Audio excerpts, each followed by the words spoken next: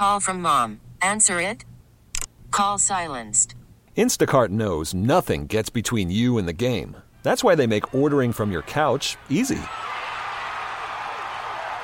Stock up today and get all your groceries for the week delivered in as fast as 30 minutes without missing a minute of the game. You have 47 new voicemails. Download the app to get free delivery on your first 3 orders while supplies last. Minimum $10 per order. Additional terms apply. We get it. Attention spans just aren't what they used to be. Heads in social media and eyes on Netflix. But what do people do with their ears?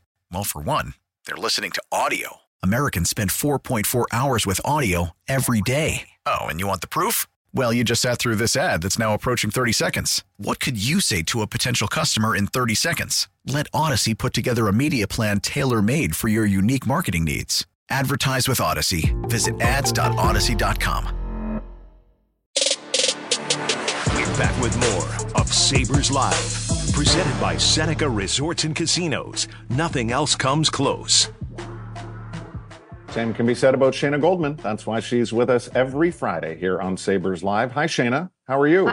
Hi. What an intro. Wow. Gas me up before we even start. Well, Marty was talking about pilot lights earlier, so we're my snowblower. Maybe we just need to warm the thing up and then we fire it up and it goes, right? That was my problem this week.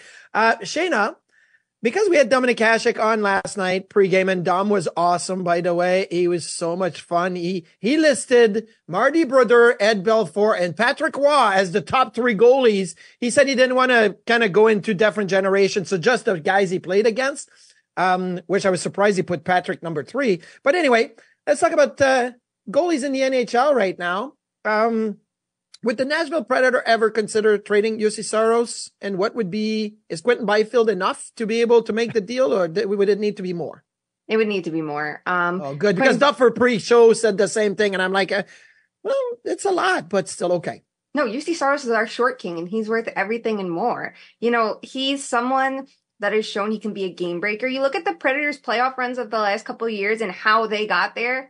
And it's the Jussi Saros show. Even if he has a bad first half, when it matters most, he comes to play. He has been so clutch. Last year, I think he actually was the best goalie in the league, which is so, like, the bar was so high with Sorokin and Ullmark killing it too. But I think he's that fantastic, even though this season hasn't gone perfectly. Like, he was incredible in December and then January happened, and who's to say? But I would say he is a known commodity, and he's also someone that fills a need everybody knows that the Kings has, that I would say you have to squeeze for a little bit more. You know, he's not in his 30s. This isn't a Markstrom. Like, there's going to be demand for goalies.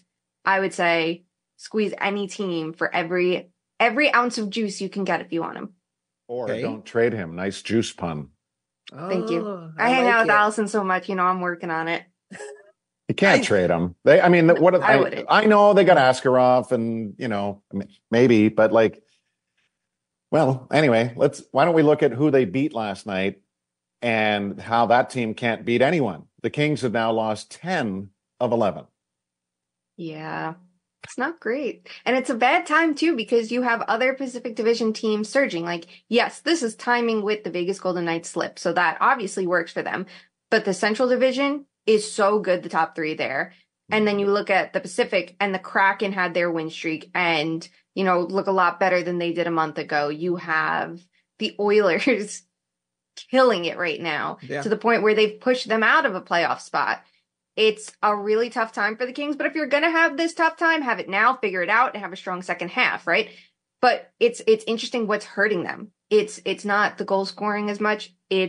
I would say before the last couple games, it wasn't the goaltending. Cam Talbot had 2 really rough games, and then Riddick was in net last night. But before that, you just kind of saw their rush game, something they were really good defending against, come apart. So that's what they need to clean up. And maybe it's as simple as getting back to basics. So you can support your goaltender, because we have talked about it a million times. Who knows what the second half of the season is going to look like for 36-year-old Cam Talbot at this point? I think that you need to ensure your team is very stout in front of the net, so you can ensure your goaltending is going to do what they need to do, because you don't have the money for more. Okay, well, LA went and acquired Columbus's Jonas Corpusalo last year. Could LA acquire Columbus's Elvis Merzlikins this year? Because I like Merzlikins. I think he had some rough, like off ice kind of situation in Columbus, and that's not easy to come, full circle. I think Merzlikins and the new team could do a lot of damage and could be really good. Completely and totally agree. I think it's so tough to look, if everybody looked at Columbus, right, and thought, look at this season that Korpisalo is having, they kind of forgot to look at the rest of his career, right? And that was some pretty tough numbers, but everyone gave him the benefit of the doubt of look at who he was playing behind when Ottawa signed that contract. You got to have the same conversation with Elvis then. Look at the team he's played behind. They've been very bad through much of his career. They had a couple good years. So you have to account for that. And then, like you mentioned, the off-ice stuff. I feel like this is someone that's a little bit outspoken, and it's annoying because we say we want to hear personalities, right? And goaltenders have them. And here Elvis shows his, and then everybody's so quick to jump on it. I look at it and say he needs a fresh start. I think he'll be very good behind a team like the Kings. It's the contract, and it's a risk, right? Every trade has a risk, but if you're acquiring that much cap space and that term, there isn't as much of a way out, but I think he's still a good bet to take. The Flyers are going to win the Metro, aren't they? Not if Danny Briere has something to say about it, right? I'm sure he's changed course now. They're 2 points back of the Rangers. They've won 5 in a row and arguably have the hottest goal scorer not named Reinhart or Matthews in the form of Owen Tippett. Yeah, it's a fun year for the Flyers, which it's nice to see. They changed management. Everyone was so quick to jump on them because it was Torts. And I love everything they're doing this year. The defensive structure that they have, thanks to John Tortorella and Brad Shaw, I don't think is talked about enough. The power kill that they're running doesn't get talked about enough. And then you're seeing players like Owen Tippett, who needed a change of scenery, and look at what he can do. And the offensive talent, too. It just is all kind of clicking at the right time. And even if they do sell a player or two, which maybe they should still do regardless of their playoff status, because the big picture is what they're focusing in on, they can still compete. Nothing's going to stop them from it. And because they gave themselves such a nice lead, they can still make a wild card seed. So maybe that just gets them some playoff experience for guys like Tippett, like Bobby Brink, more for Travis Konechny, and sets them up in a better position for the next year.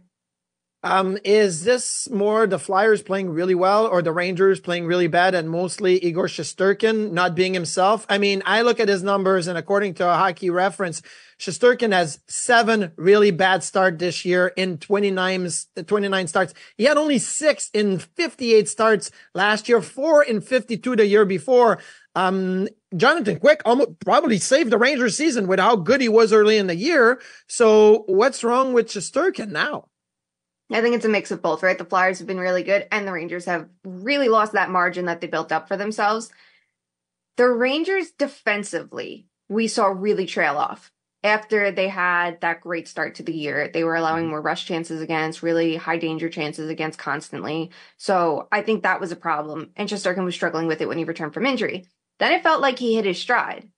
And you kind of saw Jonathan Quick tail up a little bit too, which is interesting because he's had such a great year and we're like, well, look at the magic of Benoit Allaire, but we also have to remember this is still Jonathan Quick and he hasn't had a consistent season like this in 6 years. He had some great heights in LA those last few years and then completely crashed and burned. And while I don't think that's going to happen this year, we can see his game catching up to him. So it's even more important for Shesterkin to raise the bar. It just seems like every time he gets on the right path, and I think his games against Seattle and Washington were that, he has such a stinker like he did against Vegas last night. So it's that inconsistency that we're not accustomed to for him. It just, he needs to figure that out, yes. And I think the team has to figure out how to win games if he's not going to be perfect. Because you need a little bit of everything if you want to go deep in the playoffs. How would you assess the Islanders and their goaltending or big picture, given that they've dropped 5 of 6 and all of them in regulation time? Vindication, is that the word you use on your vindication? podcast? I'm in my vindication era. Listen, I wrote that article about Lou Lamoriello and people were very quick to jump on it. We're 2 points out of a playoff spot. How could you say that about us? And it's well, I'm not talking about just this season. I'm talking big picture. And big picture is that Lou Lamoriello is not a good general manager. And you can go through his history of what he did with the Islanders and cherry pick a couple good contracts like the Pelech deal, right? But otherwise, tell me what he's done besides bringing Barry Trotz, who brought in his complete staff. I don't think he has the vision to take this team where they need to be, and they bet so much on this core. You have 9 players with no movement and no trade clauses. That's not good. You not just locked yourself into your core, but your supporting cast that was mid to start with. So this drop off is not surprising to me. What is surprising is how many players have dropped off. You see like Noah Dobson, he was legitimately like Norris caliber. And then late December, like the 28th, 29th, you just see this drop off. And while he's starting to trend back up, that's concerning too. It's a team wide issue. The coaching is a problem. The roster is flawed. And Sorokin at least is hitting his stride a little bit more than he was originally in the season. Like, he kind of forgot he was an elite goalie to start the year. And now with Varlamov hurt, like, it's a lot more on his plate.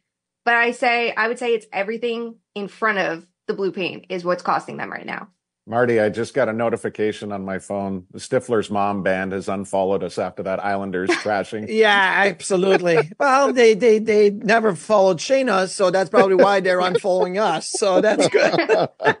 Shayna, I was asked this question this morning for a hit I did with TSN, and I'm going to ask you the same question. And it is a little Sabres, history in there, is that if Austin Matthews hits 70 goals, does he win the Hart Trophy? And the last time that a player had 70 goals or more was Solane and McGillney in 92-93, right? Nobody's ever hit 70 since then. So if Matthews hits 70, he had 3 last night. He's got now 37 in 42 games. If he hits 70, are we giving him the Hart Trophy? Do the Leafs make the playoffs? Because there's this unwritten rule that you need to make the playoffs to be in the Hart Trophy conversation when that's not the case. To me, I feel like he should be getting more Hart Trophy buzz. And it's tough because it's a good field. You have Nikita Kucherov, which again, do the Lightning make the playoffs? You have Artemi Panarin. You have Nathan MacKinnon, who is willing his team into existence. When they're playing him, they're going to play him 30 minutes a night if they have to because they're injured and their depth is hurting. To me, the pure winner right now is Nathan MacKinnon. But that's nothing against Austin Matthews. And then you have Connor McDavid, who's back. Who knew? He would be amazing. Elite players bouncing back. What a revelation.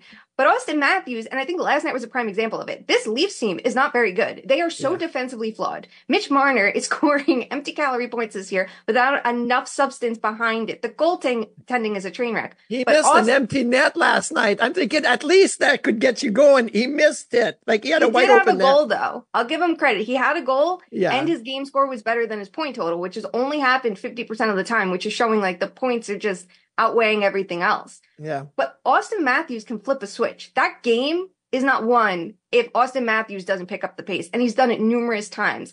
I feel like if the Leafs are going to be a playoff team, it's going to be on his back. So yes, we should be talking about him in the Hart Trophy conversation too. That game was never in doubt, right, Marty? What a coach's challenge on the hand pass. That was incredible to me. Marty was all worried when it was 2-0. I'm like, oh yeah, that's right. It was 2-0 and Duffer said, the Leafs will win. But listen, we talk about coach's challenge. Don Granado's been really good, and the Sabres video coaches have been really good. Yesterday, Sheldon Keefe is yelling at Dean Chenote, I need to know now. I need to know now. It's 4-4 in the third period. He calls a timeout so that it gives his video coaches more time to review. And then they challenge on a missed hand pass, missed stoppage of play. They win the challenge. They win the game 4-3. That was pretty incredible. We got to fly.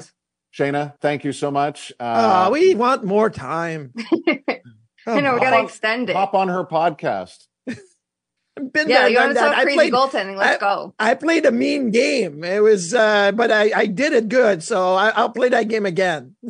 All right. We'll wrap Sabres Live right after this. Stay with us.